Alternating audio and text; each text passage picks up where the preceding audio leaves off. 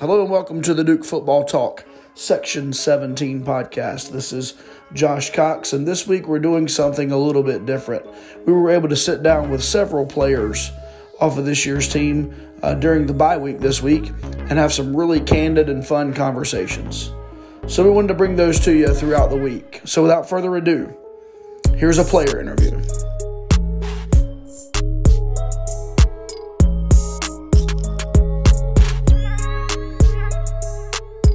All right, we are now here with Duke wide receiver and team captain Jake Bobo. Jake, thanks so much for joining us here on the Section 17 podcast today. Absolutely. Appreciate you guys. Yeah, for sure, man, for sure. Well, we've interviewed in the past. We interviewed your quarterback, man, Gunner. You and Gunner are pretty tight, man, and so we'll jump right into that. We'll go back a little bit later. Let's jump right into you and Gunner, man. You guys obviously have like a really tight friendship. Close-knit guys. Tell us, this summer you guys did the Manning camp. Tell us a little bit about y'all's relationship and how tight you guys are. Yeah, I mean, we've been roommates since freshman year. So came in roommates, lived together. He, unfortunately, I give him credit for this all the time. He moved off campus because he was an early enrollee. So we got the opportunity to move off campus, kind of left me in the dust. So you guys can give him credit for that as well. So we haven't been roommates since our freshman year, but came in together. As you know, we've always been tight. Have known him since high school. Went through kind of the recruiting process together. Know him, know his mom, his sister. Go over there. I think we were over there for Thanksgiving, either last year or 2 years ago. So we're close, and we've kind of gone through our careers together, to be honest with you. Both got hurt sophomore year. Both have gone, through some things off the field together throughout our career. And, I think that definitely helps us on the field. But obviously, the most important thing to me is our friendship, and kind of the icing on the cake is some of the stuff that, you guys see on the field on Saturdays. Yeah, you could definitely tell it, man. And nothing against your first 3 years at Duke, but man, you were riddled with injuries and never felt like you could just catch your stride. It was like whenever we say something like this was only Jake Bobo's third career touchdown catch, like everybody's like, what the heck? So This year, man. So just to go through it, this year you're sitting at 559 receiving yards. You're fourth in yardage in the conference. You're second in receptions. You're seventh in the country in receptions. I don't know if you knew that. Seventh in the country in receptions. So is this year just about being healthy, or is this year just like the combination of a good rapport with your quarterback, being healthy, good matchups, good scheme? What is it about this year that's made it as successful as it is for you? To be honest, I think it's all of the above. I mean, obviously being 100% healthy helps, not missing any games helps. But, as you guys touched on, having G back there has been huge for me and my confidence. Knowing that we've got, 5 up front that are going to do their job has helped me a ton. Like I've had, it feels like, tons of time to, run routes and to get open at certain parts of this year. And then obviously having T back there helps you as a receiver. Has kind of helped our receiving core as a whole, just to have that threat in the backfield. And, you're having safeties come down and have to fit the run. Because if not, his tail is going to bust, 50 yards on any given play. So we're getting a lot of man coverage. We're getting a lot of off-man coverage, which has helped a ton. For me, obviously, and then for all of our receivers. Jalen's having a big year as well. Had some big plays out of Daryl and Eli and some of those guys. So I'd say we've all kind of come into our own. I think the scheme has helped a ton. Having Coach Ferris, Coach Boyette on the sideline, Coach Ferris up in the tower. Those guys have done a great job up to this point. Some of the schemes, game planning, some of this stuff. We've made big plays at parts this year, and you got to give credit to those guys because, they've been scheming up teams that I haven't seen, schemed up in a way that we have this year throughout kind of my career here so far. Yeah, and we talked a little bit about on a previous podcast. Hey, if they're gonna play 7 yards off of you every game, then they're gonna continue to catch those 7, 8, 9, 10-yard passes. Yeah, just keep doing it, man. Hey, that's fine with us. So no doubt. That's really cool. That's really cool. You guys did the Manning camp this summer, and from what Gunner said, your family or you have been kind of a part of that for a while. Explain a little bit about that relationship with the Manning camp.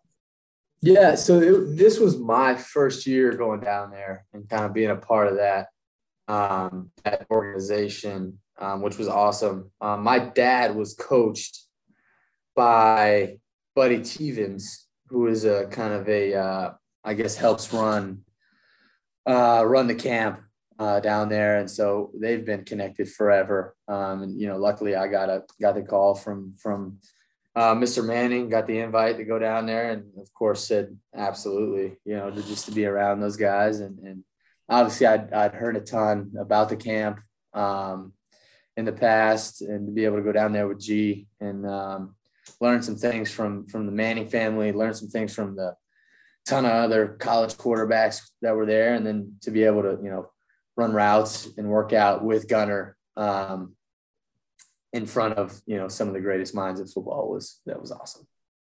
Yeah, for sure. Now, being from Massachusetts, I'm assuming that makes you not a Peyton Manning guy. It makes you more of a Tom Brady guy. So explain briefly growing up, man, in the Northeast, and just how big a man crush do you have on Tom Brady? Man crush. It's a pretty substantial man crush, I would say. Obviously, growing up in New England, I would say 90% of the male population has a man crush and a romantic tie to Tom Brady, in one way or another. Growing up, I wasn't a huge Pats fan, so I wouldn't like some of my friends who were kind of off the wall. I would kind of look at them like they were nuts, kind of like that whole fan base is. My dad's from Dallas, mom's from Connecticut. So my dad's a huge Cowboys fan. Wasn't a huge NFL guy growing up. Was kind of more of a college football guy. I was a big Longhorn fan back when they had Colt McCoy and all those guys. But just having Tom there for how many years it was, probably as long as I was there, I lived up there, just to see the way he competes. He's a winner. Handsome guy, as you guys touched on. So, what's not to love about the guy? I found myself, rooting for the Bucs, to be honest with you, when they went up there and played the Patriots. So, yeah, that's cool. I just saw, the Tom Brady memes are pretty epic, right? But I just saw one the other day that had a picture of him at his draft, before he got drafted, and then one of him a day, and it said, "It's proof that you're not ugly, you're just poor." Right? You're just poor. It's true. So at the end of the day, no, I love it, man. I love it. Well, look, take us back to high school, man. You were recruited by several schools, even a couple of ACC schools, man. Wake Forest, Boston College. What was it that made you say yes to Duke? Maybe who was your lead recruiter? That type of thing. What was it that got you down to Durham to play football? Yeah, Coach Ferris was my kind of the lead guy in my recruitment. You hit the nail on the head. Came down to BC, Duke, or Wake. And to be honest with you, I just felt like it was, and still do feel like Duke is the place. It would be the easiest and there would be the most opportunities here to win. I felt like, Cut at that point, and still does, the dude just knows how to win. And that was kind of where I was at in my recruiting process. Obviously the Duke education is unmatched. But, it was, BC and Wake are right up there. Obviously not on the same level. But I would say similar category to Duke in the education piece. But I felt like the Duke brand, the ability to win here, and we still, I want to, push that one 100%, have the ability to win here. That was kind of what separated Duke from those other two. Yeah, and speaking of that, the ability to win here, we've noticed this season with you and Gunner and Dwayne as the team captains. This year's team seems to be a really tight knit crew, like a very team first team. I mean, you hear Mateo asked about any of his success, and he begins talking about all of his other teammates. We just spoke to Dwayne a little while ago. He talks about all of his other teammates. Gunner the same way, all of you guys. And I'm not saying anything about previous seasons. I'm just saying this season, it seems to be uniquely that through the good times, the wins, and the losses. Is that something that you guys have like specifically tried to instill as leaders on the team? I mean, you can try all you want. If it's not there, it's not there. So, us three, we've gotten so lucky to be able to lead this group. And I'm, honored every time I step into that locker room, not to be dramatic. But it's true because, those guys down there really, they love each other. They're looking out for each other. They play for each other. And that's something that we've got to keep harping on. That's going to separate us at some point. That is going to pay off at some point, either this year or in the future. I think it'll pay off in these next 5, to be honest with you guys, because these guys, we lean on each other. We play for each other, as I said earlier. And it's nothing that us three have done specifically. As I said, you can try all you want. Unless guys are truly bought in with one another, it's not going to work. What I hate this year so far, and especially these last 3, is we've kept pushing, keep doing what you guys are doing. We are going to win because of how we feel about each other and how we play for each other. Now, we haven't these last 3. We haven't. And that is the worst part, I think, about these last 3 games is these guys have scratched and clawed, not for themselves, but for each other. And kind of to see it play out how it has played out is disappointing. But I truly believe if we keep doing what we're doing, it's going to pay off at some point. Well, if you remove the UVA and the UNC game, right? Let's just take those, wash them from memory. If we look at Georgia Tech and Charlotte, I'm a firm believer if we play A&T week 1 and Charlotte week 2 that we beat Charlotte. 100%. 100%. And Georgia Tech, I will not tell you have not listened to the podcast from when we broke that game down, but we have our opinions on why that game ended the way it did. It was just unfortunate all the way around. That game, literally, Dwayne Carter has a forced fumble, and we just can't fall on the football to end the game. You know what I'm saying? Like, there's just stuff like that. So it's those 2 plays. Games, yeah, exactly. And I keep telling these guys, and talk to a bunch of guys. We are 2 plays right now from being 5-2. We are RJ Oben's strip sack on the last drive at Charlotte, falling on that one, and we are 1 play away in the Georgia Tech game, as you said, from Dwayne Carter stripping that ball, and us falling on it. We're 2 plays away from being 5-2, and that's it's hard to win in college football. It's hard to win in the ACC, but that just shows you, man. 2 stinking plays. God, you can't dwell on that. You got to move forward. No, I get it. But it puts it in perspective. That's it. It puts it in perspective, though, as you guys move forward and you are, helping lead. It puts it in perspective and says, listen, we could be sitting there with 2 losses, 2 deserved losses that we went and got our butt kicked in 2 games. But the other 2 games, at the end of the day, 1 play away from winning those. So a couple of lighthearted questions, man, to close out. So we're big on the uniform combos. And by the way, the Georgia Tech uniform combo, the blue lids with the black, that was tight. What is your favorite? What's your favorite uniform combo? My favorite's the all white. I think my favorite all time is the one we wore 3 weeks ago at Carolina. Yeah, the Hellraiser. Yeah, the all white. I like the gray, white, blue that we wore my freshman year at Pitt. I don't think we've since. But I think that's a good look, especially late in the year because you wear like the blue leggings, blue tights with them too. Yeah. So my co-host on the podcast, Brian, who's listening in, he is the uniform czar. and we go back and forth every week with Duke Football Equipment on Twitter. We argue back and forth with them about what's going to take place. When we had Gunner on before the season started, we're like, dude, you're a captain. You have got influence now. Like, you've got to get those. You got to get some sweet combos. All right, what do we want? Brian, what do you want to see? Yeah, come on, Brian. Chip in, man. I've had a lot of fans tell me they want to go back to the gray Hellraiser combo. Okay, I like that. I can buy that. Yeah, the helmet's right there. I like blackouts. I like blackouts. I mean, I think we wore it Halloween of last year against Charlotte. Yeah. And then A&T or Central. I can't remember who we played last year. I think we went back to back, which I was shocked about.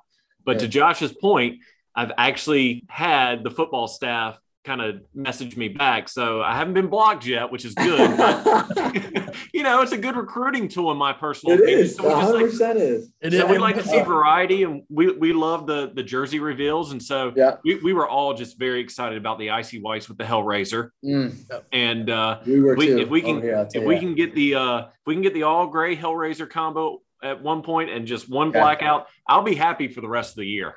Yeah. Yeah, we so actually in the team store, the Nike store right outside of the stadium, they have the football guy in there, and it's an all black jersey, and then it's got the gray Hellraiser with the all blacks. Yeah. Which is a really cool combo. So Brian took a picture of it. We're gonna be shooting that out. Like, hey guys, here's a great idea that the team store put together.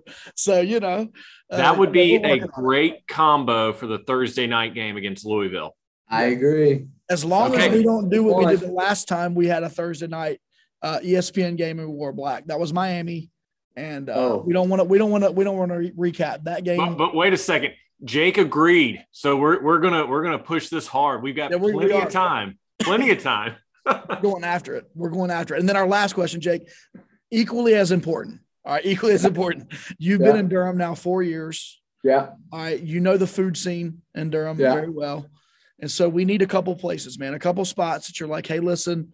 These are a couple of finds, local spots here in Durham that are can't miss for food. Okay, well, it depends. You can list as many as you want. Okay, I'm a big Tex-Mex guy, Mexican food. So there's a spot I live close to downtown, Toreros. I don't know. Are you guys from Durham? Yeah, we're all from Durham. Yep. Okay, so you probably I don't know if you've heard of Toreros. Yep. Solid Mexican food spot. They have a promo. It's like, I don't know they have a deal with margaritas also. If you guys, I'm 21. So I know you're just looking for like an NIL deal right now. That's what you're doing. No doubt. So, I gotta get in touch with those guys. But they have a margarita. I don't know what it might be Saturday nights. In the off season, a couple of us will go over there and have a few beverages. On top of that, I mean, the Dankery is like a really, a bunch of guys on the team love that spot. Honestly, I have never been there. It looks great. Looks kind of absurd at some. And then I'm a big burger back batch. Yeah, on 9th Street, right? 9th Street. Yeah, right over there on 9th. Yeah, some of the stuff they have, some of the chicken sandwiches they got there are unreal. So I'm a big burger back guy. Last one I'll throw out there. What else we got? A couple of spots downtown. It's not a taco spot downtown. It might be a taco spot. It's like La Luna or something like that. Oh, Luna, empanadas. Luna? Yeah, empanadas. Yeah. Been down there a couple times. That's kind of just a great spot. I mean, food's good. That whole area is cool. Yeah, that's a great area. So we need your thoughts on Heavenly Buffaloes. All right. I'm gonna catch a lot of flack for this. I'm not a huge Hev Buffs guy. Oh man! Wow. In my personal opinion, I believe some of their wings can tend to be a little overrated. Okay. I'm a big bone-in guy, so that's what I'll do. Buffalo bone-in anytime I win option. So let me help guide you. at Heavenly Bars, right? Yeah, So all right, what do you got? they let you mix sauces. Yeah. So I do a mix of like the buffalo, like, mild, medium, or hot, however you like your heat, and mix with garlic. Really? So I don't know if you're like Buffalo Wild Wings has the spicy garlic. Yeah, sure. That's one of their flavors. It kind of has that vibe. So you got the garlic in there, and then you still got your heat, man. You got your zing? Interesting. It's just, if the next time you're there, you got to throw that out there. All right. Whenever you guys are on campus, they just reopened Devil's Craft House. Okay. They'll do a little mix of wings as well. And they'll do like a buffalo lemon pepper mix. Ooh. That is solid. But yeah, definitely next time I place a Hev Buffs order. Buffalo garlic. I'm all in. Yeah, you got to try that. By the way, shout out to that like 3-level eating place right there. That place is legit, man. It's very legit. Yeah. So anyway, well, Jake, look, man, this has been a great time hanging out. I know our listeners have enjoyed getting to know you better, man. Good luck on the remainder of the season. Let's get a few W's. And thank you again for joining us on the Section 17 podcast, man. No doubt. Thanks for having me on, guys. It was a pleasure.